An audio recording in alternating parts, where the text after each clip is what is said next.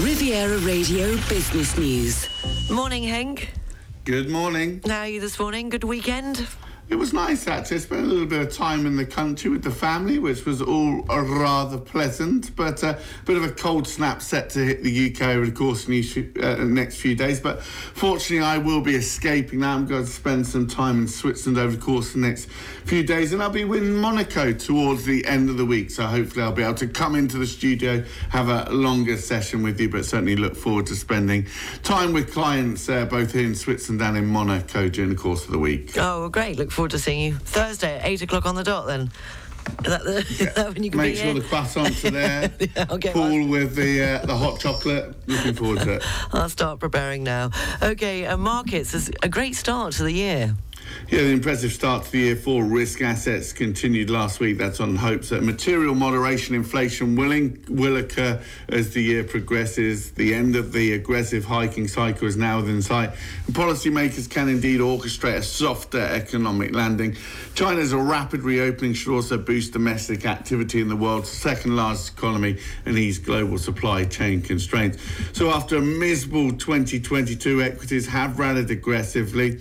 In fact, European stocks registered the best start to the year on record. Stock 600 up a stunning 6.5% in the first 2 weeks of trading. Over on Wall Street, the S&P 500 closed less than 1 point below the 4,000 level. It was up 2.7% last week, its best week since the week commencing the 6th of November. Benchmark index up 4.16% year to date.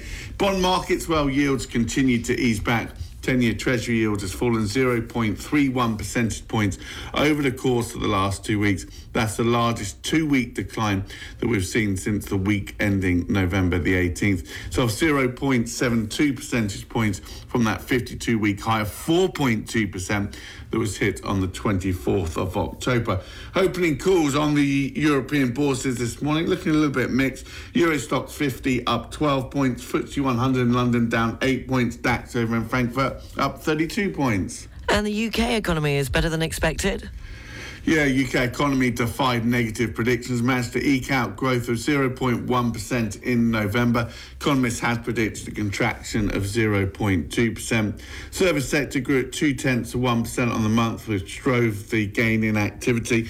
The largest contribution to growth coming through from food and beverage activities, boosted by demand during the course of the World Cup. Though you should note, demand is still around 8.5% below that February 2020 level. The reading suggests the UK economy may now avoid recording a second quarter of contraction in Q4 following that 0.3% decline in output that was registered in the third quarter. However, the outlook, I think, still remains negative, with consumption weakening, manufacturing PMI in contraction territory, recovery in the service sector showing further signs of fizzling out. Consumer demand is expected to come under further pressure as households are forced to confront a plethora of pressures, including higher interest rates, rising energy bills, elevated and persistent levels of inflation.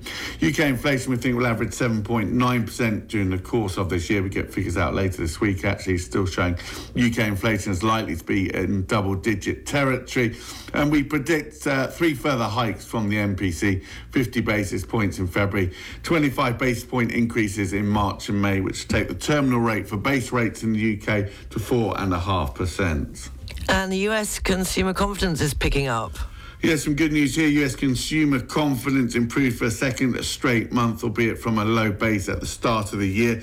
The University of Michigan Consumer Confidence Index rose from 59.7 in December to 64.6 in early January, as respondents felt better about their financial situation as inflation eases and income grew. Survey showed that inflation expectations for 1 year have reduced to their lowest level since spring 2021. Retailers, of course, will be hoping that improved sentiment will encourage consumers to keep spending their excess savings that are built up during the course of the pandemic, despite that economic uncertainty.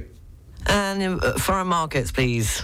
Pound against dollar coming in at 122 this morning. Euro dollar 108. You get €1 12.5 cents for your British pound this morning. Okay, so you're not on tomorrow. Are you back Wednesday or back Thursday live in the studio? back Thursday, live in the studio, 8 o'clock. Paul, get the croissants, the hot chocolate, the bacon sandwiches. I'll bring the intellectual capital and we'll battle our way through the outlook for 2023. Looking forward to it. Have a great day. Thank you so much. Hank Potts from Barclays.